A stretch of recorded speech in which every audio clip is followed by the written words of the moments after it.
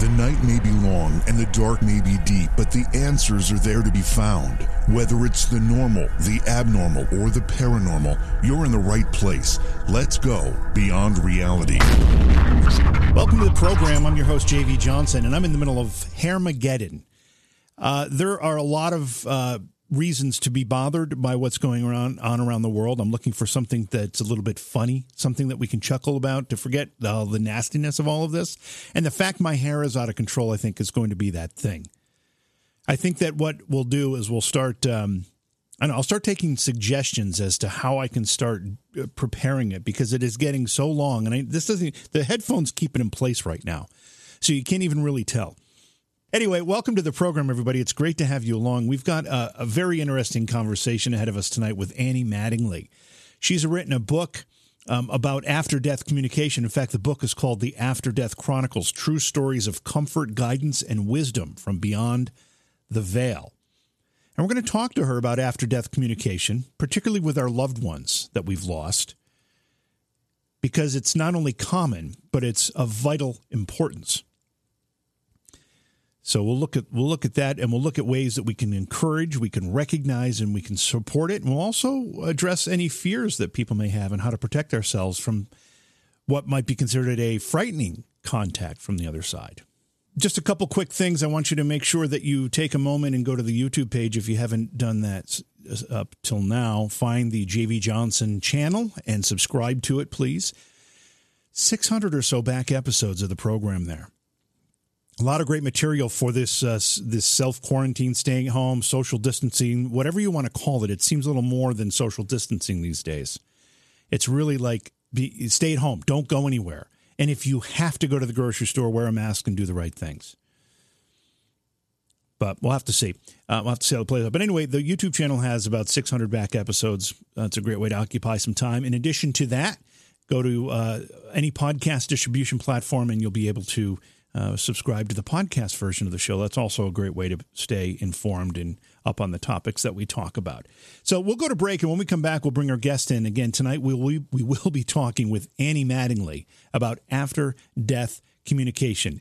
Please support the program. Go to patreon.com/Johhaw. That's Johhaw. When you need mealtime inspiration, it's worth shopping Kroger, where you'll find over 30,000 mouth-watering choices that excite your inner foodie. And no matter what tasty choice you make, you'll enjoy our everyday low prices, plus extra ways to save, like digital coupons worth over $600 each week. You can also save up to $1 off per gallon at the pump with fuel points. More savings and more inspiring flavors make shopping Kroger worth it every time. Kroger, fresh for everyone. Fuel restrictions apply. We've got a fantastic discussion ahead of us tonight. Our guest, Annie Mattingly, is a writer, speaker, workshop facilitator, and after-death communication researcher and experiencer. If there are things in life that are certain. Taxes is one of them. Death is the other. And one thing I know that loss has touched all of us at some point in our lives, whether it's a grandparent, a parent, and heaven forbid a child, or maybe somebody a little further away from your inner circle, but it doesn't matter. A loss is a loss, and we grieve over those losses. And Annie's got some good news for us tonight in our conversation. Annie, welcome to Beyond Reality. It's great to have you here. Well, I'm very glad to be here. I want to ask you right out of the blocks here, it's a very semantic question, but I'm just curious. I often hear what we're going to talk about tonight as afterlife communication, but you call it after-death communication. Is there a difference between those two terms? I don't think so. It's just a matter of choice, what you call it. I was a little curious about it, just because I thought maybe there were some subtle differences here that you were going to point out, but they're interchangeable, is what you're telling me. I think so. It's just a matter of semantics. Well, then how did you become interested in this particular topic and this particular idea? This is not something that we often we might think about it, but we don't often write books about it or research it. But you did. Well, I didn't expect to be doing it, but life handed me a great big challenge, and then that was followed by a very large gift. And the challenge was that my younger daughter became quite depressed and suicidal, and we had this very difficult few years where she was making attempts and nothing was helping, and she finally did take her own life, which there's no words to describe how terrible that was as a mother. But then a few weeks later, she visited me and woke me up one morning, and it was incredibly shocking and also wonderful. And then she proceeded to continue to visit me for many months on a daily basis. And I became fascinated by the subject, and I wanted to know why we weren't talking about it more. Yeah, first of all, I'm very sorry for your loss. Thank you. One of the things that is often said with a great deal of wisdom is we should never have to bury one of our children, because I cannot imagine the horror that comes along with that. But it sounds to me as though, as terrible as that was, you said a blessing as well. Not that the event was a blessing, but a blessing came after the fact. Right. And right. I'm curious though. I'm going to have to make some assumptions here. I don't know. I don't know if your parents are still alive or grandparents. You've lost other people in your lives, and it wasn't until your daughter's passing that you started to recognize these communications. Well, there was some a very different. I had a dream following my parents' deaths. Okay. They died very close together, 16 days apart. So that was also a very shocking experience. And I had a dream a few weeks later that was caused me to make the beginning of some peace and acceptance over the fact, especially the fact that they had died so close together. Yeah. And but it was a dream, and I had always been interested in my dreams, and I thought that was it. I'd had this very lovely dream. I didn't think of it as after-death communication at all. And I had given a lot of thought to, okay, what happens after we die? I was very interested in that. I'm interested in the invisible realities, the ones we don't see with our physical eyes, and I always have been. Yeah. But the concept of someone speaking to you who had died was just not in my vocabulary, until my daughter's death.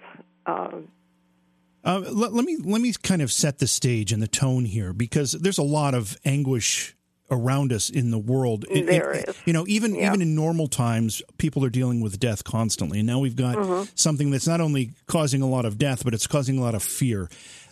Is it safe to sum up our conversation tonight? By the end of this conversation, we might have some hope. We might have a better understanding that maybe death is not the end.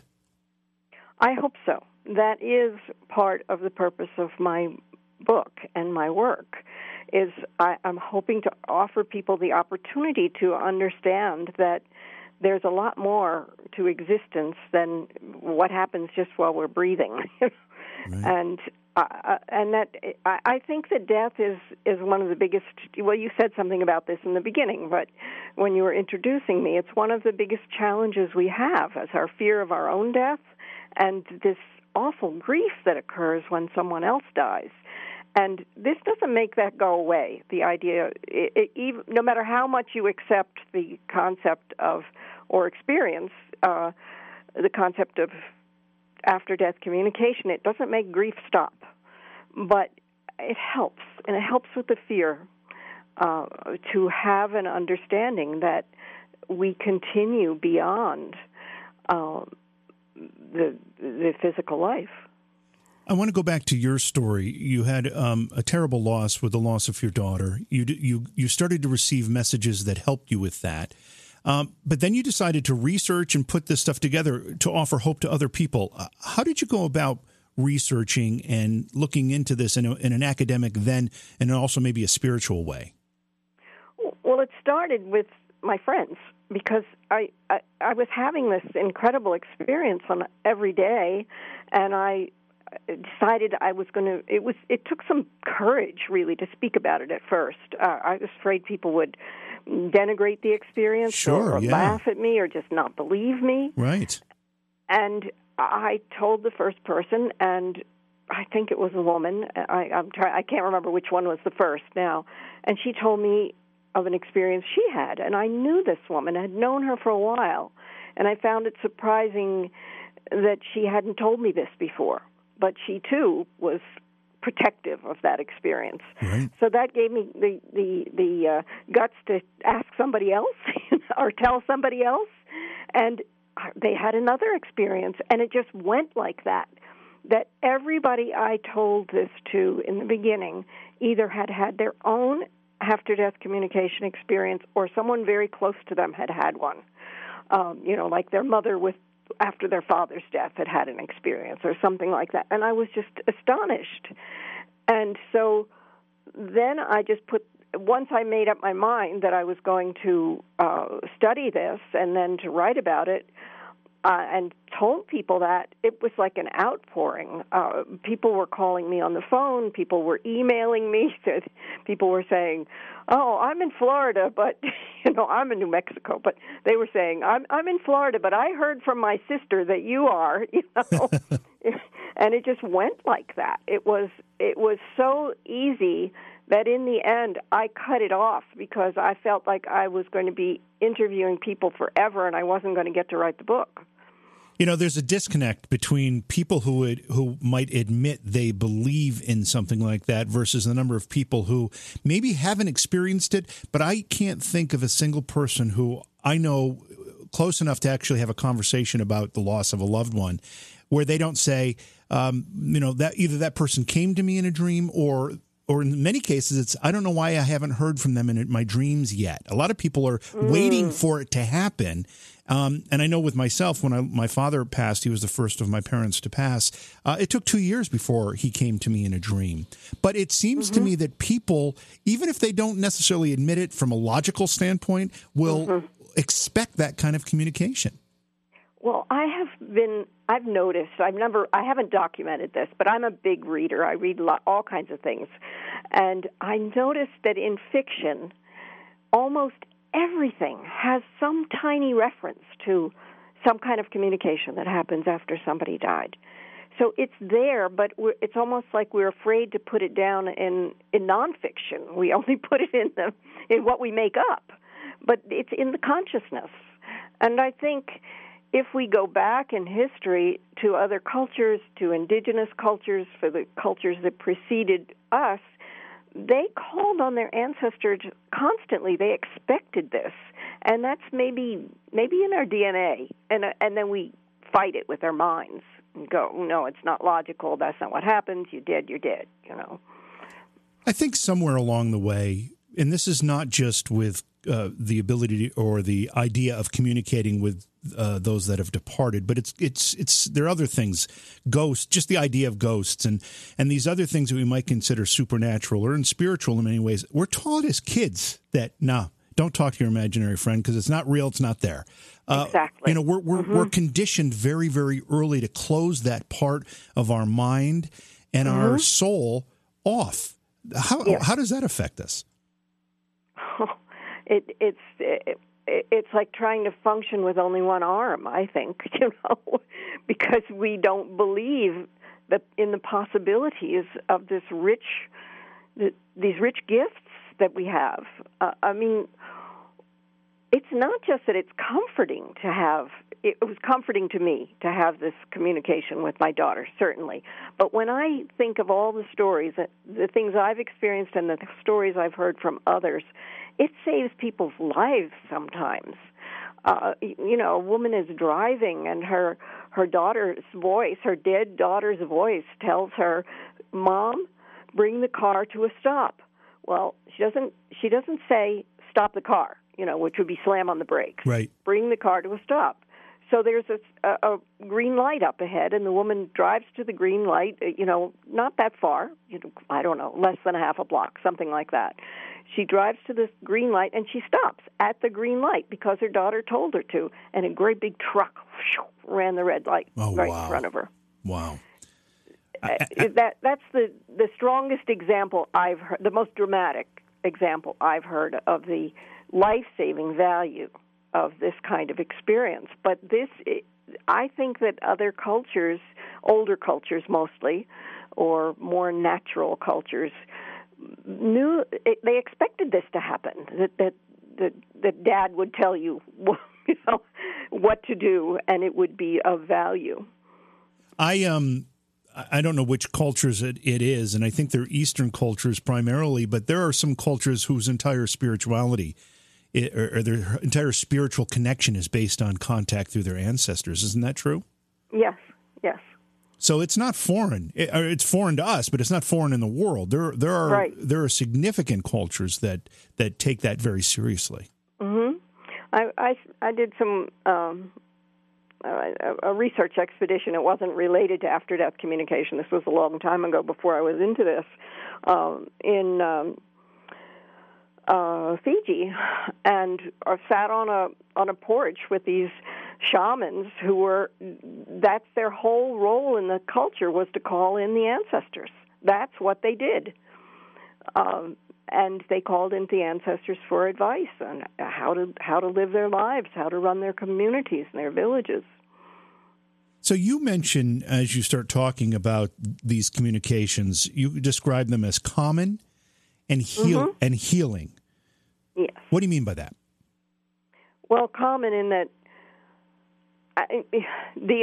those who do large-scale research on this subject say that someplace between 20 and 50% of people have had some experience like this.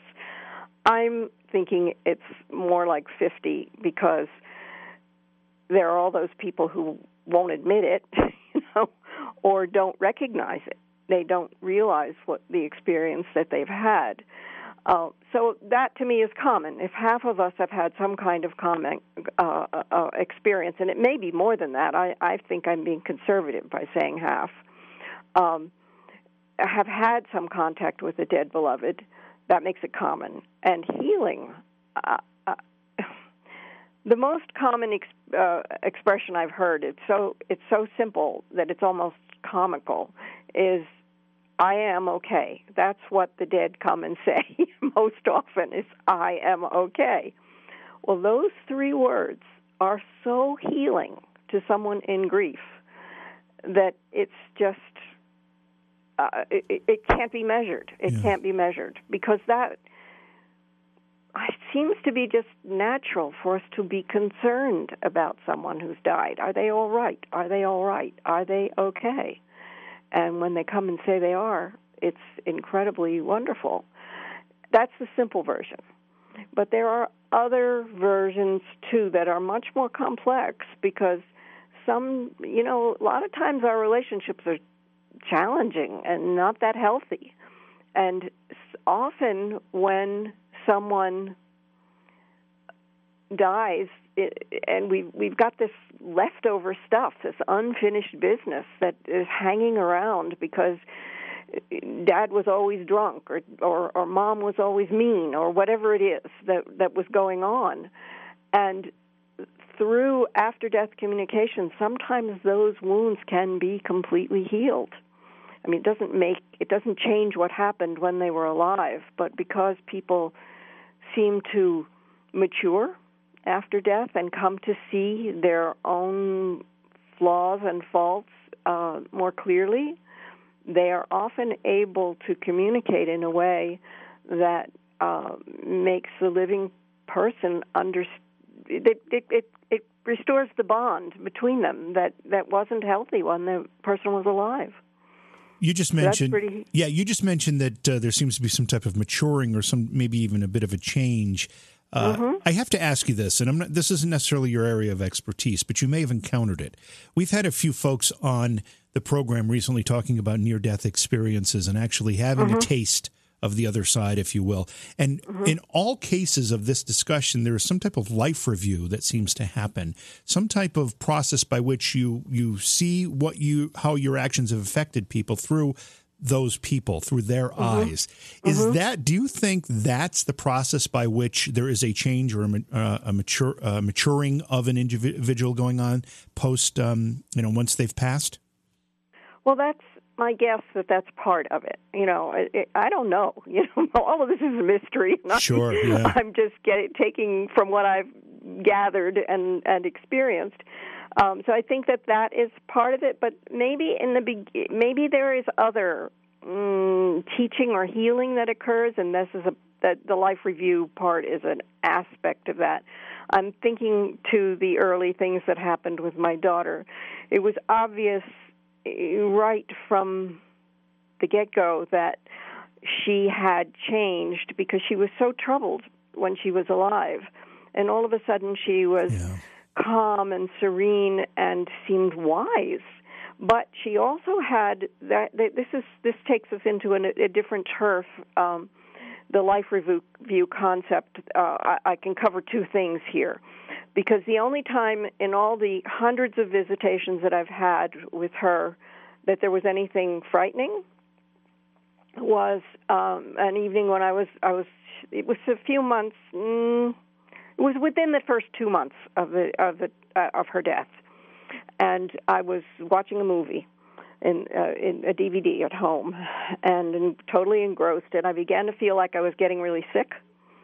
My stomach was upset. I just felt terrible, and I couldn't even concentrate on the movie. And as soon as it was over, I just got into the bed, laid down, and at once I was aware of my daughter's presence, and it was not pleasant. She was like a hornet's nest of anxiety. And the impression that I got was that she was doing some kind of life review, and she had come upon aspects of her mothering that she was really disturbed about how she had behaved. And I was feeling so bad physically, and I said to her, you have beings there who can help you more than I can help you on this, and this is not good. And I sent her back, and instantly my body felt fine. All that sensation of sickness was gone. I was just totally okay. So I went to sleep. I slept. Got up in the morning, or woke up in the morning. I was still in bed, and she came, and she was completely calm again, back to where she had been before. And I asked her, I said, now that you're calm, I said, is there anything I can do to help you? And she said, you could hold me. And we did. We held each other, and it was as physical as if I was holding her body. Wow. And it was totally beautiful. And then we talked a little bit, and she was really not happy with some of the things that she had done in her parenting. And I was able to say that I also had made mistakes in my parenting, including with her. And so we were like two equal beings. We weren't, in that situation, it wasn't like we were mother and daughter at all. We were just two women who had made mistakes in our lives. And we comforted one another. And it was quite beautiful. And it also taught me that if you don't like what's going on, people are afraid, of the dead sometimes. The whole movie thing about zombies and ghosts and so on.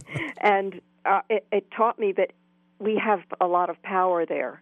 If we don't like what's going on, we can say so, and we have control over it. So that was a good lesson in itself. Yeah, I want to see if you agree with this. In talking about how common this is, you said, I think, again, just quoting you, paraphrasing more than anything else, so like half the people have said they've had these types of experiences. Would you go as far to say as the other half have had them and just haven't recognized them? I don't know if they all have. I think that there's some mystery in why some people don't have communication, but I think some of them have. I do, because that happens sometimes when people find out what my work is, and they'll ask some questions, and I'll ask them if they've had some experiences, and they say no. And then a few minutes later they say, well, there was this one time, but it was probably nothing. Yeah. And then they proceed to tell me something that is quite obviously an experience of connection with the dead. And when I acknowledge that that is true, that I've maybe heard other experiences similar to that, they will sometimes cry. Because they want to know that this is okay, but they're afraid to. I think they're often just afraid that people will find them foolish or Yeah, it's not believe them. It's that fear of ridicule that keeps a lot of people quiet. Do you see a change in that, though? It seems as though more people are becoming more willing to have these conversations as people like you introduce these ideas through books or discussions like we're having tonight or television programs, whatever it happens to be. Do you think the culture is starting to change a little bit? Are we reaching a corner here? I think so, but I might be biased, because people, when they hear about my work, they talk to me. So it looks to me like a lot more people are, but I'm not sure it's really true. I wish it was. Is it, in your experience, is it only, I guess what we would say, beloveds or loved ones that have passed that will send us these communications, or can it come from anyone who's passed? Well, I think it can come from anyone who's passed, but I also think the most obvious path is the path of love. So when there's a love bond with someone, I think it's an opening that allows the experience to be received. But there's also, once that opening is there, once a given person is aware of that opening and has traveled that path of connecting with someone they love who's died, it stays open, I think, and makes for the possibility, because sometimes then people send messages through that person for someone that they may not know very well at all, or from someone that they may not know very well at all. So there is the possibility of receiving from others. What do you think about spiritual mediums or people that act as some type of intermediary between us and those that have passed? Do you think that they're making a connection that we don't have the ability to make, or do you think they're just helping us recognize things that are already happening? Well, I think they are helping us to recognize things that are already happening, and I wish that there would be more of a tendency on the part of mediums and psychics to consider their role as one of teaching, showing people that they can do this themselves, and some do that, but not all. There's, ego gets involved sometimes, and they can be really proud of the fact that they have this wide open consciousness that makes the connection. But I have no disrespect for that field, and it is very helpful to people at times, very, very helpful. But I want people to understand that they can develop something of that themselves, even if they're not as open as every psychic or medium is. Yeah, I guess my question was more along the lines, because they do some very good work, and I've actually been a bit of a skeptic and have had my mind changed by some of these discussions I've had. But is it more that they're breaking down barriers to the other side, or they're breaking down barriers within us? I think it may be both. Okay. I think it may be both. Tonight, we're talking about after-death communication with Annie Mattingly. Her book is called The After-Death Chronicles. Annie, you told us about the loss of your daughter, and you said it wasn't long after you lost your daughter that you started to get messages from her. How did all of that start, and what was your initial reaction? Well, it was an astonishing morning. I was still asleep, and at that point, it was only a few weeks after her death, and I hated waking up in the morning. Yeah. Because for the first few seconds, maybe I would forget, and then I would remember that she was still dead. It felt like she was still dead. And that morning, I felt a rush of energy, kind of like a goosebump sensation up the left side of my body.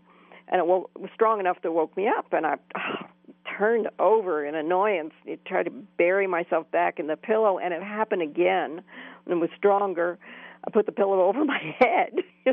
And the third time that it happened, my whole body, it just rippled from my feet all the way to my head. Wow. Just this incredibly strong energy. And I sat up. And this is the key moment, and I've heard it since then in other stories, because I don't know where this came from. I just said, Randy, that was her name, Randy, is that you? And it was as astonishing to me as could be imagined that I would even say that. And you actually verbalized that. You actually said it. I did. Okay. I said it out loud. Mm-hmm. I said it out loud. And I said, "Is that you?" And then I said, "If it's you, move something or do something so I know."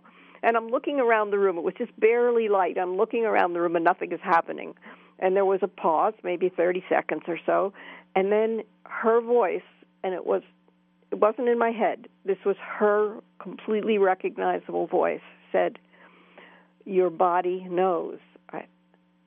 And I found myself feeling my body, not with my hands, but just going through and realizing that that's why I had said, "Randy, is this you?" Because I knew I could feel her presence.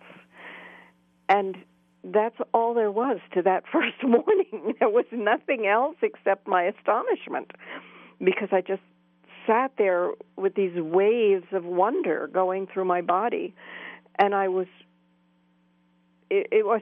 comforted. I was not in any way frightened, but I was comforted because I knew that if I could feel this and she could speak to me in that way, that she was all right.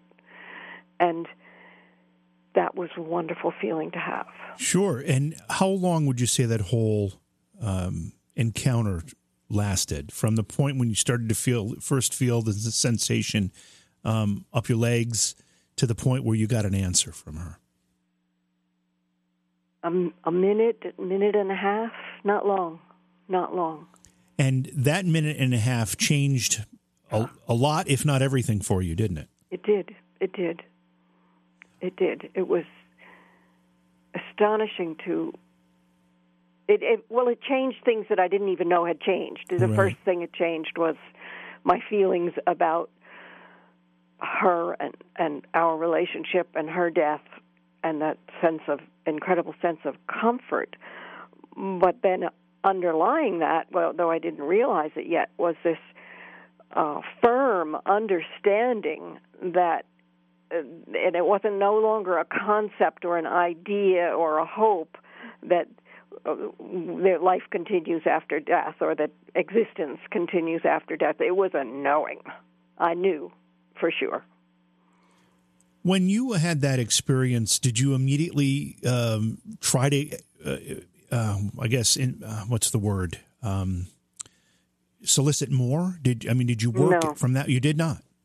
I didn't. I had really no expectation that there would be more. I felt so that it was such a gift. I just felt incredible gratitude.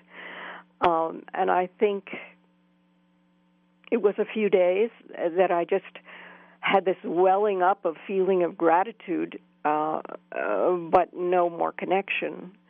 And then a few days later, also first thing in the morning, that's when almost 99% of our contact has happened in that way. She was there again, and then we began to speak. We held conversations. I'm sorry, I may have missed something. Was this the following days? Is that what you're saying? Yeah, that was a few days later. A few days later. A few days later. A few days after the first experience.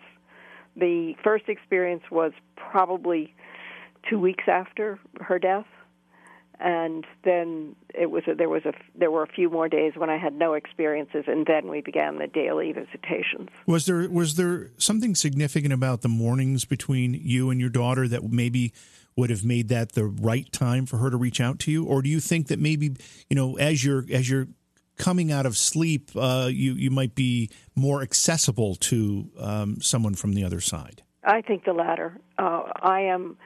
That's been always my most powerful time. It's when, decisions I'm worried about, the resolution comes, the answer comes, the words come. It's when I'm most clear and most spiritually connected. And in fact, over time, what began to happen is that because I do have a practice of doing mantras first thing in the morning, and I would often feel her presence while I was in that practice. And I think it's simply my most open time. How old was Randy when she passed? 47. 47. So she was well into adulthood. Yeah, she had a daughter in college. How tragic. So as these communications continued, did they take the same form every time? No. I did feel sometimes, I still, and it's been heading towards 10 years, I still feel her on the left side of my body, but it's much more mild now. It was never strong again, like that first time.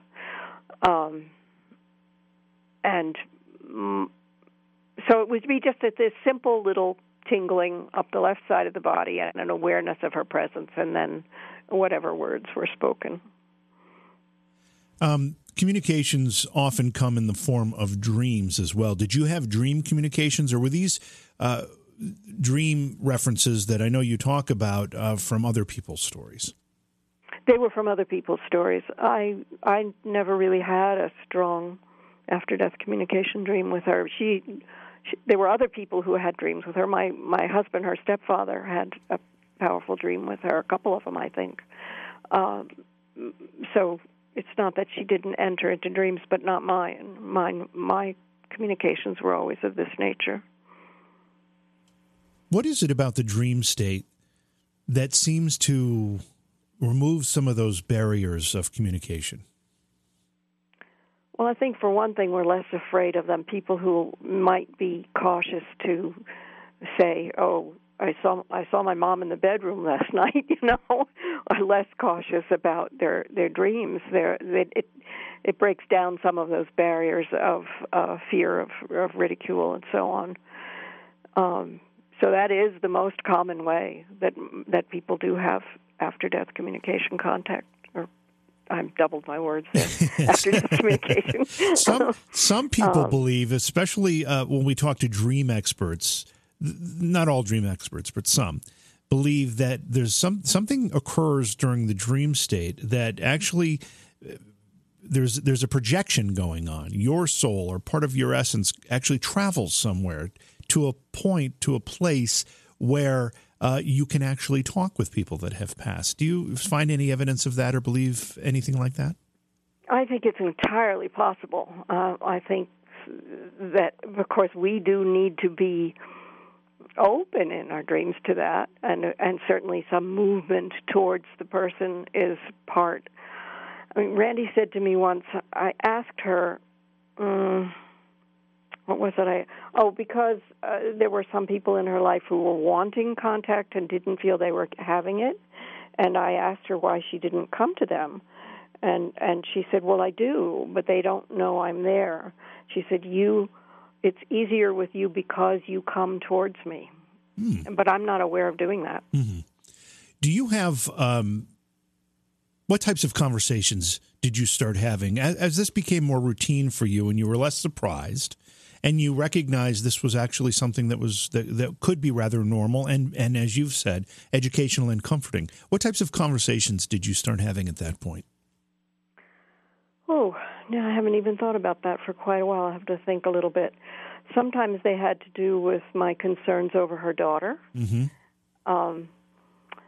Sometimes I tried to ask her what was happening there in her existence, and she didn't want to answer that. It was like, I'm not going there. The impression I got was I needed to wait to find out when my own turn came to be there. And she did. There was a time. This only happened one time, but there was a time when her daughter who was by then she must have been about 19 or 20, I think, because it was a couple of years later. She was going to take a trip, a driving trip with a bunch of friends, and Randy came to me and said, I do not want her to go. And I said, well, what do you mean you don't want her to go? Why? Well, she wouldn't tell me why. I couldn't get an answer. I never got an answer, but she was so strong. Do not let her go. And I said, look, she's not a child, I can't stop her. She said, well, then just try. Just tell her what I'm saying and see if you can get her to stop. So I did tell her daughter, and I think she was maybe a little annoyed. It's like, hey, you didn't hang around to be my mother, and now you're telling me what to do? And I'm 19 or 20 years old. But an interesting thing happened over the course of the next maybe a week in the planning. One by one, each of the people on that trip couldn't go for various and sundry reasons, so it all fell apart, and she ended up flying across the country instead of driving across the country. So there was an element of advice at times, but mostly it was not that. It wasn't that large in a way. It was simple conversations, not big things, although she definitely encouraged me about writing the book. And there were times in the beginning when because I was still grieving, and it just seemed overwhelming. It's like, oh, I can't do this. Deal with your estate and the trust for her daughter, and dealing with writing the book and doing the interviews. And she was going, it's all right. Just stick to it. Just do a little bit every day. It's fine. You know, she was like the mom then, encouraging me. So that was part of what happened between us. One of our chat room members had a question about how you were hearing the conversations. Were you hearing them audibly, like through your ears, or was it more telepathically? Oh, that's a really wonderful question, because I didn't even think about that for a long time. But that first experience I had, it was audible. It was her voice, and it was coming just as though she were speaking in the room. From the room. All of the conversations after that were internal. It was like a voice inside my head. And at times, I worried that it was not, that I wasn't that I was interpreting it rather than hearing it, and because I would write these things down, and that I was not being as true to what I was hearing as I wanted to be. And I asked her once, I said, well, I worry about this. I said, sometimes it feels just like my thoughts. And she said something about us, not just the two of us, but of all of us being just one, so that didn't matter. I don't know. But it was a worry for me, because it was inside my head, not outside. One of the things you say about for other people trying to experience and recognize these experiences, you say we need to unleash ourselves from logic and allow mysteries embrace to enfold us. What do you mean by that? Well, if we think about this too much and try to, we want things to be proven to us. We want things to fit into the scientific model that says this is possible and this isn't possible. We trap ourselves in such a way that we can't receive these experiences because they are outside that model. People try to use the scientific model to prove that after-death communication is real, and they get so excited if, for instance, you're told something, and then let's say you're told where the will is, and then you find it there, and you had no way of finding it without this information coming through. That just gets people so excited. But to me, it's just as exciting that you have the contact and have whatever emotional healing comes from that, regardless of whether it's provable. But our culture teaches us that logic is the God, That's the thing that we should be following. If someone hasn't really opened themselves up to these ideas or been even looking for them, how would you recommend that they start paying attention so that they too might be able to experience some of this? Well, I think it starts with the desire, saying, I want to be open to this experience. But then we can do some very concrete things. We can create a little altar to this person. And that doesn't have to be some fancy thing that everybody would walk in the room and go, wow, there's the altar. It could be a corner of a shelf or a table or a desk, a candle, a photo, and then maybe spend some time there on a regular basis. I'm I think the ceremonial aspect of choosing a particular time, Friday night after work, Sunday morning, before bed on Tuesday, whatever it is, a particular time, and saying, I'm going to spend 15 minutes in this place with this candle lit. Maybe I'm going to write a note to this person, or I'm going to speak out loud, or I'm just going to think in my head of what I would like to say to this person, and be open to the possibility of receiving a communication from them as well. So a little ceremony, a little ritual, a conversation. For me, writing works, but that it doesn't work for everybody. For some others, it might be to draw a picture for them. Then you could also say that you're going to go on a walk, on a particular walk, and you dedicate that walk to making contact, and then pay attention. Look at the birds, look at the butterflies, look at the trees, and see if anything happens that seems out of the ordinary. What do you say? Go ahead. No, go ahead. Well, just paying attention to external and internal images, to sounds, to anything and everything, so that we can try to sidestep that doubt by acknowledging that all contacts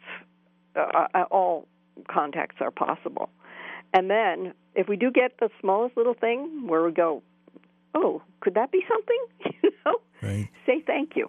And say thank you to John or Mary or whoever it is we're trying to make the contact with.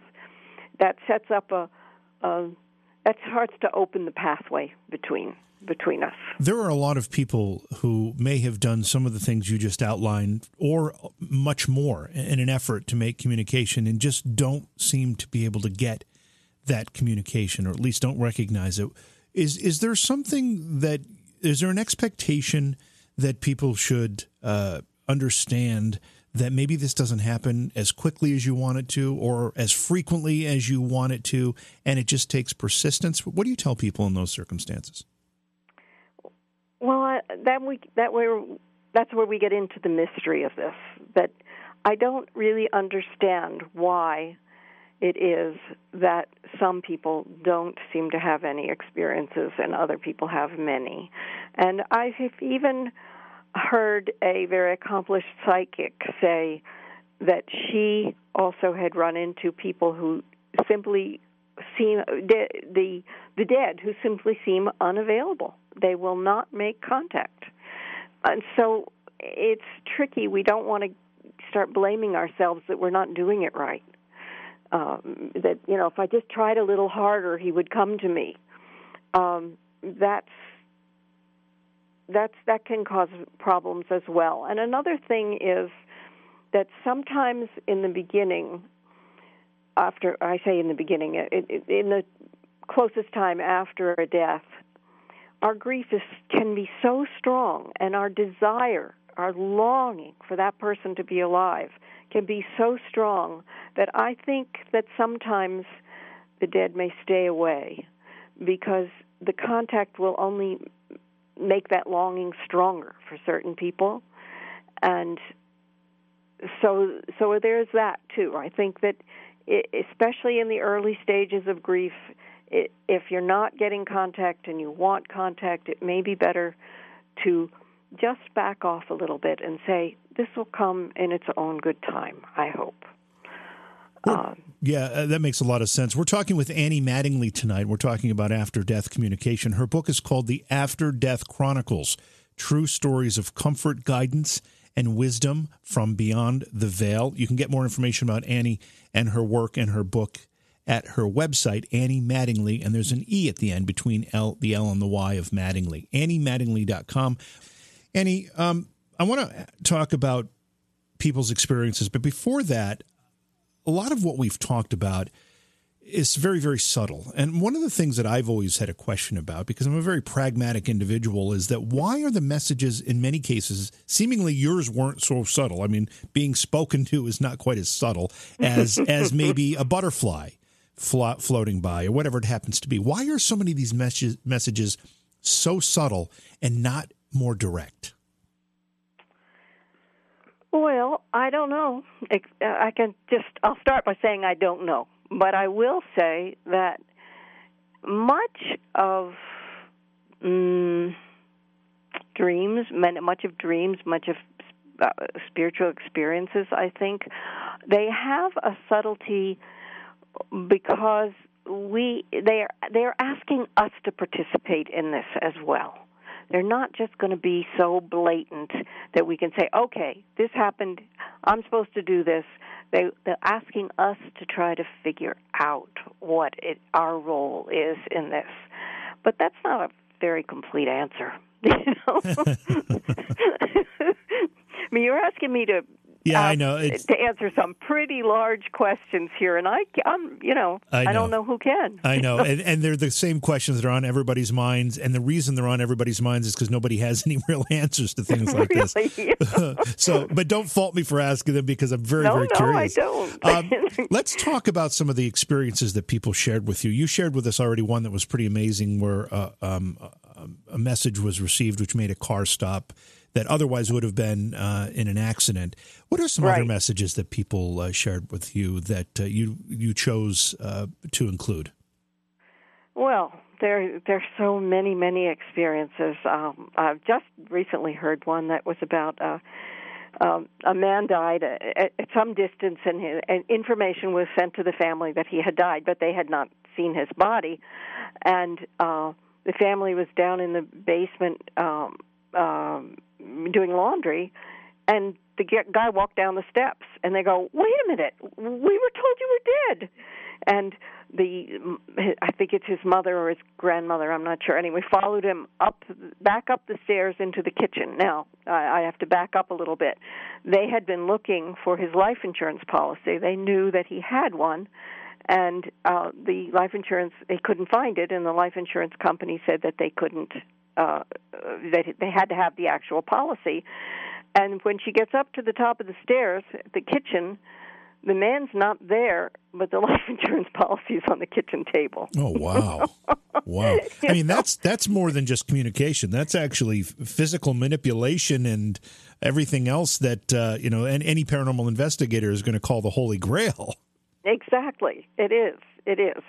And the thing is, I think when I die, this is the first question I'm going to ask is, how do you do this stuff? Yeah. You know? Yeah. You're not in the physical. How do you make this happen? How do you make hundreds of butterflies congregate in one place? How do you make messages come through eagles or hawks or butterflies or anything of that nature? How do you make a rocking chair rock when there's no one there? Right. Quote unquote. Right. So there are. It's just astonishing what can be done, and then there are visions that people see when they're in their bedroom. They open their eyes, and on the wall it's a big white light across the room, and there's the brother, and he says, I'm okay.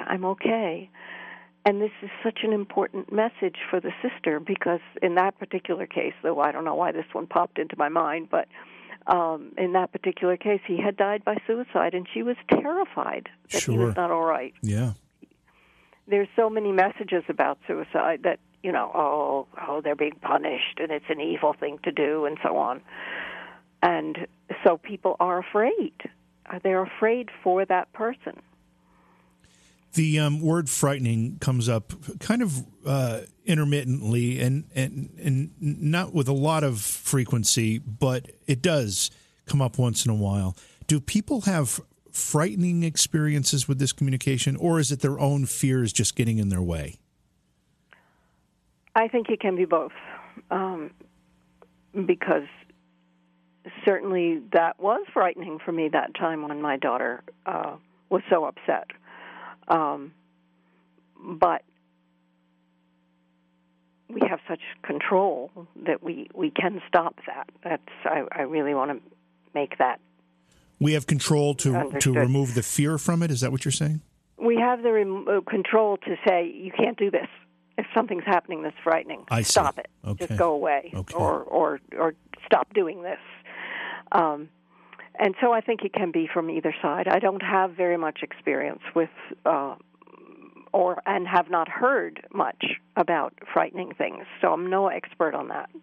I'm trying to determine what my reaction would be. I mean, of course, I'd love to hear from my parents more often. But I'm not sure how I would react if I opened my eyes in the middle of the night and one of them was standing there. That might frighten me, but maybe it's just for a moment. I don't know.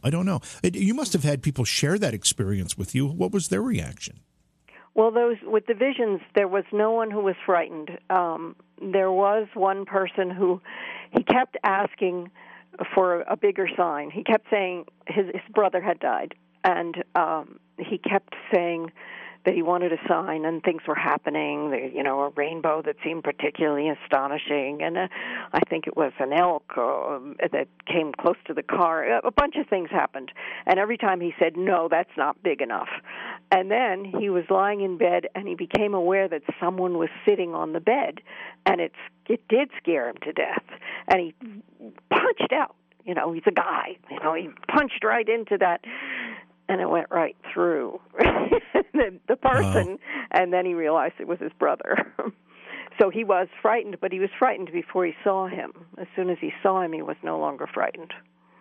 So the fear can go away once you kind of recognize what's going on. I guess it's more of a startling than maybe a real legitimate fear. Yeah. Although most people seem surprisingly not startled. They seem to describe it as that they're almost surprised that they're not startled because it's so uplifting to them, I think. Is there anything that might determine whether or not we'd be contacted? Removing our own barriers aside, do you think there's something that has to happen spiritually for those communications to take place? What do you mean by spiritually? I mean, on the other side. Does something have to happen on the other side? I don't know. I'm not sure that we can answer where these spirits reside, but wherever it is, does something have to happen for them to be able to communicate? I don't know. Don't have an answer. Don't know. I'm wondering if any of the stories that you've heard, or maybe even in your own conversations with your daughter, if you have any sense of where that other side, where that place might be. I wish I did. Actually, I think I do.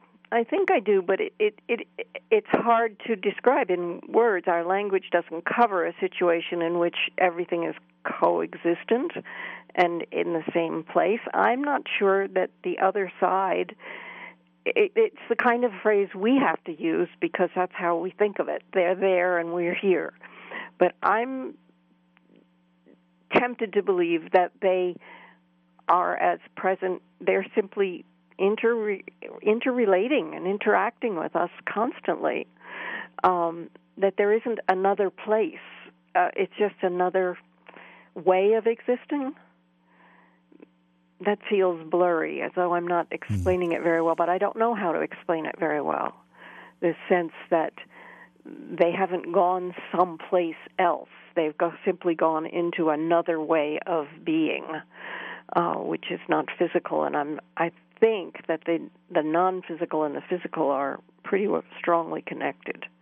How common is it for people to see communication from deceased loved ones in nature? It's fairly common. It's not as common as dreams, but it does happen regularly, especially with birds. Birds seems to be the strongest one.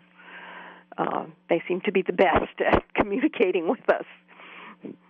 Birds, and I also hear frequently butterflies. Yes. Mm-hmm.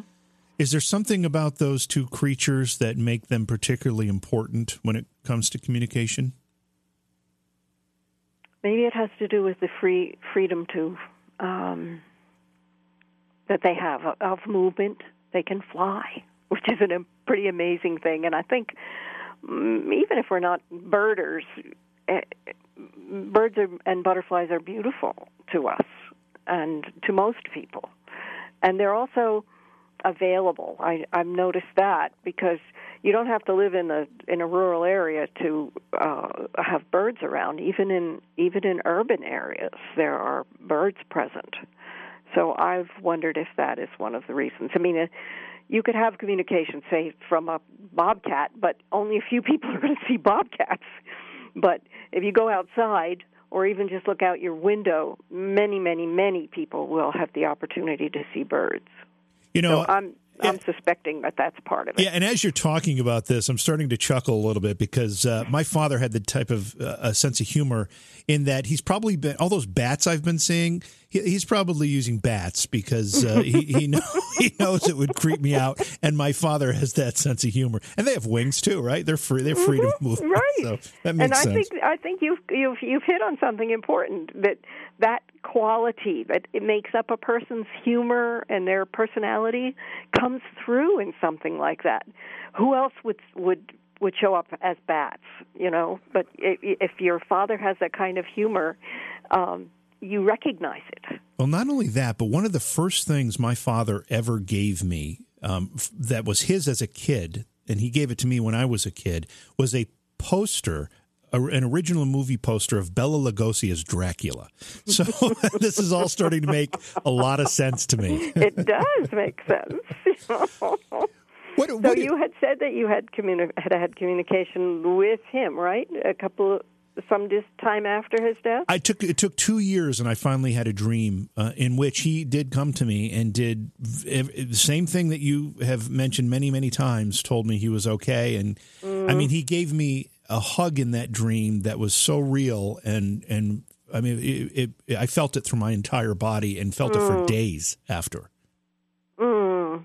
Well, you're giving a textbook description of an after-death communication dream.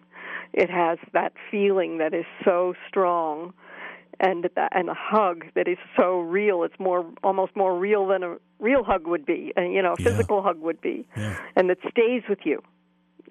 All of those factors line up to be typical of a true after-death communication dream. And you can tell me if this is typical in what you've heard from other people, but I feel like those dreams, and I haven't had many, but I've had a few of these dreams between my mother and my father, and recently them together, which is nice. But the feeling you get from the dream, the actual emotional feeling and comfort and connection that you get from the dream doesn't necessarily match what happens in the dream. For example, one of my dreams was they were just sitting on the couch together. But when I awoke, I felt as though I had been, with them in an embrace, and a loving embrace that I never felt while they were alive. So what was happening in the dream didn't necessarily send me that message. Something else was giving me the message, and they were just appearing sitting on the couch. So there's more to it than what you see in the dream, I think. I absolutely agree with you. The dream is simply the avenue for you to recognize this contact, and then you get the strength of the emotion. What you're describing is a really strong emotion, and that's what shows that it's really after-death communication. It isn't just you dreaming about your mother and father. We dream about people who die, and that's different than these dreams that have this intensity to them. You said your daughter's communications encouraged you to write the book. How did that happen? Well, it seemed almost... The idea came in my mind, and it seemed to be my idea. And when I mentioned it, it was as though she was blessing it. There was this feeling of, oh, this is what you're meant to do, And I felt it also.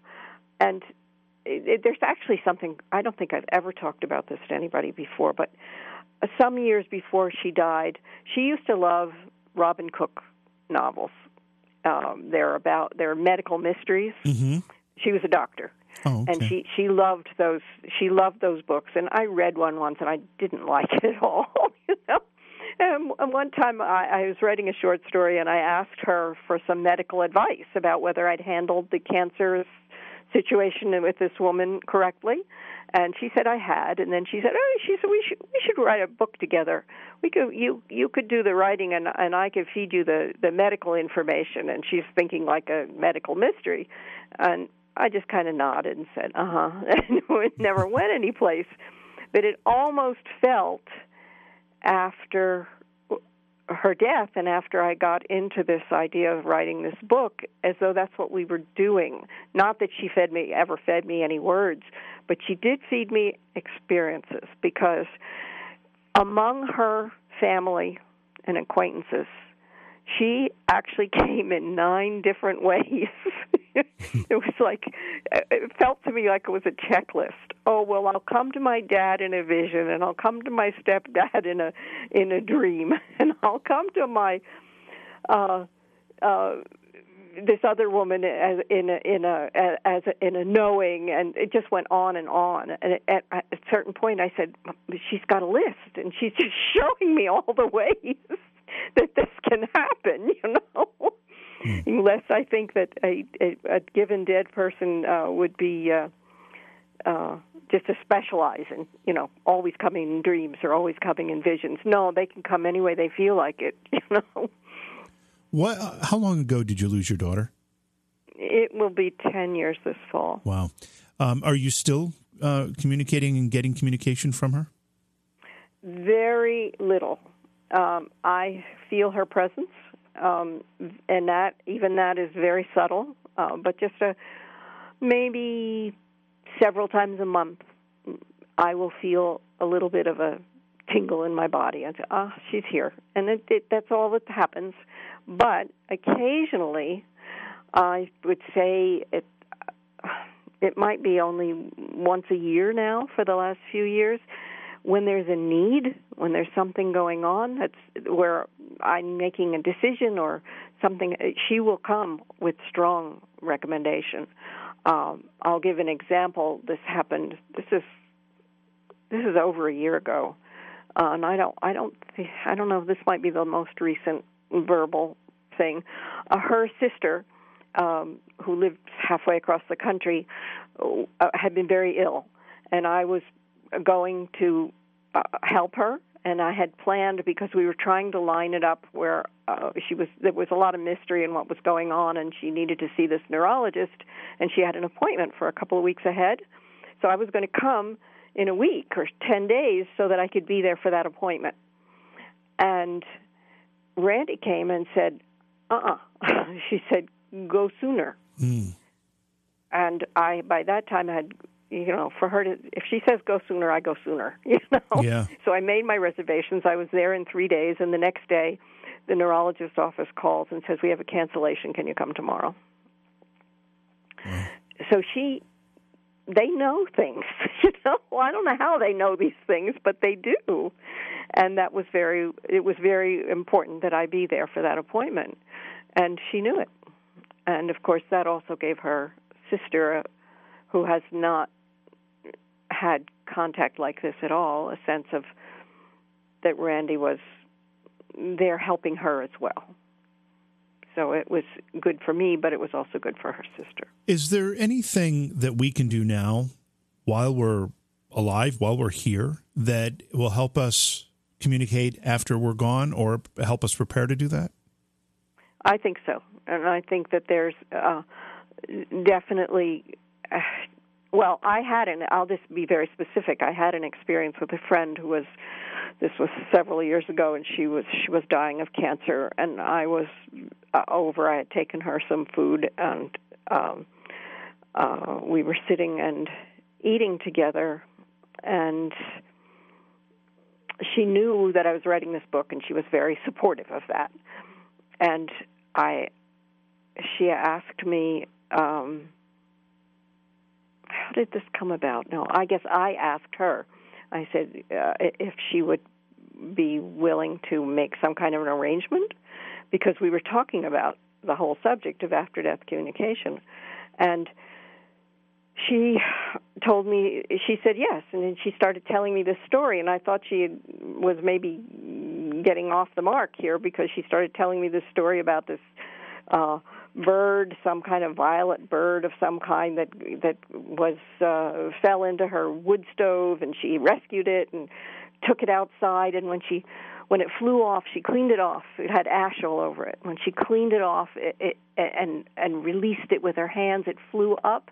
And when she described that, her whole face glowed. And it was really beautiful. But I didn't really know why she told me that story.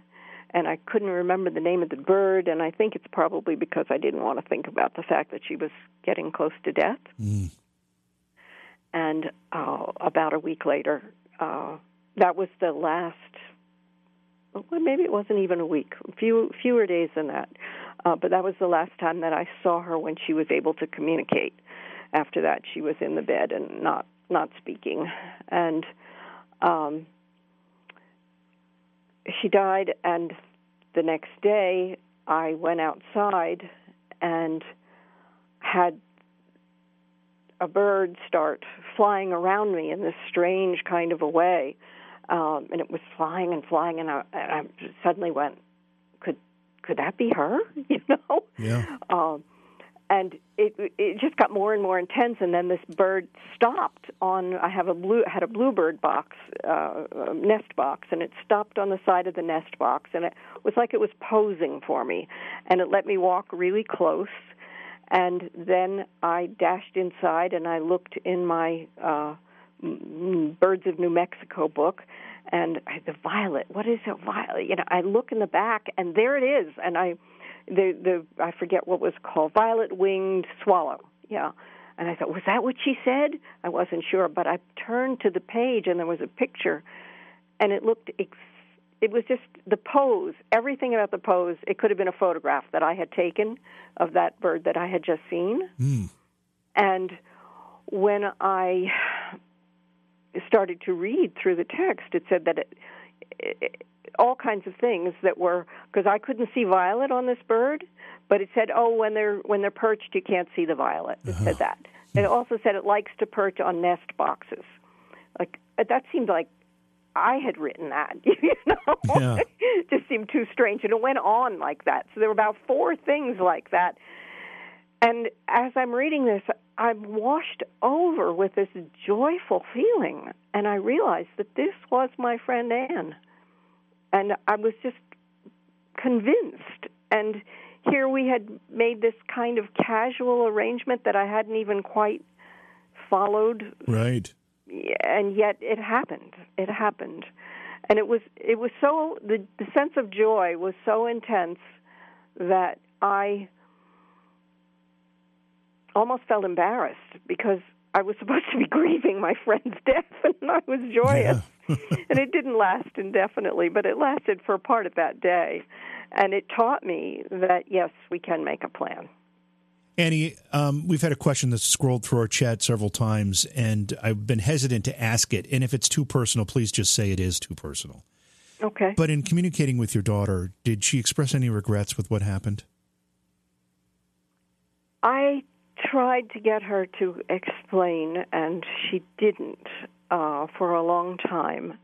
And then, that is not too personal. These are important questions. And then I had an experience where I was in a store, and there was a woman there who was having some problem, and I kept passing her by and not paying any attention to her. And then I realized that there was something really wrong. And I stopped, and I looked at her, and I saw that there really was something wrong. And I asked if I could help her, and she said that she was, and it took her a while to get this out, that she was having an anxiety attack. And she allowed me to help her out of the store. We left her cart full of things, and I helped her out of the store. And I had never seen someone so frozen. She was simply unable to move. She was leaning up against this shelf in the store for, I don't know, it could be 20 minutes. And if I had not taken her out of the store, I don't know what would have happened. And she thanked me. She said it had taken her 2 weeks to get up enough nerve to get to the store, you know. And now she couldn't handle the experience. And that next morning, Randy pointed her out to me and said, that now you have some understanding of the state that I was in before. She said, I was frozen. I was so frightened I could not move. Oh, wow. And that's the closest that she came to any kind of an explanation, but it was a pretty valuable explanation because I had seen this woman, the intensity of this woman's suffering. But that's the only thing. That's the only thing. What do you want people to walk away with after they read your book? I want them to know that that existence does not stop at the moment of death, and that they can still have a relationship doesn't stop with death either, and that they can still make connection with people who have died, and if they die, when they die, they can make connection with people they love who are alive, and that is a very, very valuable thing to know and to experience. Annie, where can people find the book? I know you have links to it or information about it on your website. Where else can they find it? Well, it's on my website. It's and through Amazon, through Abe's Books, through Barnes and Nobles, all of the above, really, and other places too. It's around. So if you put the title of the book, The After Death Chronicles, you can find many sources for it online. And you got quite an endorsement. Dr. Raymond Moody is on you mentioned him, or he's got a quote on the cover. So he's a great individual. We've had him on this program before. Oh, have you? Yeah. Oh, that's nice. Yeah. Yeah. Well, thank you so much for a great evening and spending the time with us, sharing your very personal story with us and the world through your book. Best of luck with it, and I hope we get a chance to get you back on the show at some point. Well, I've really enjoyed this. You're a wonderful interviewer. Thank you. It feels like just a conversation on the couch. Well, again, thanks for being here. And Annie, best of luck with the book. And again, is the website the best place just to keep track of what you've got going on? Yes, and anyone can make contact with me there. If you've got any stories you want to tell me, I love stories. Beyond Reality Paranormal is hosted by J.V. Johnson and produced by Orion Palmer and Slick Eddie Edwards. Like us on Facebook and subscribe to our YouTube channel. Please consider supporting the program either through your podcast platform, click on the link in the description, or on Patreon at Joha Productions. If you'd like to be a guest on Beyond Reality Paranormal, or you have a recommendation for a guest, contact our producer, Slick Eddie Edwards. Eddie is spelled with a Y at slickeddieedwards@gmail.com.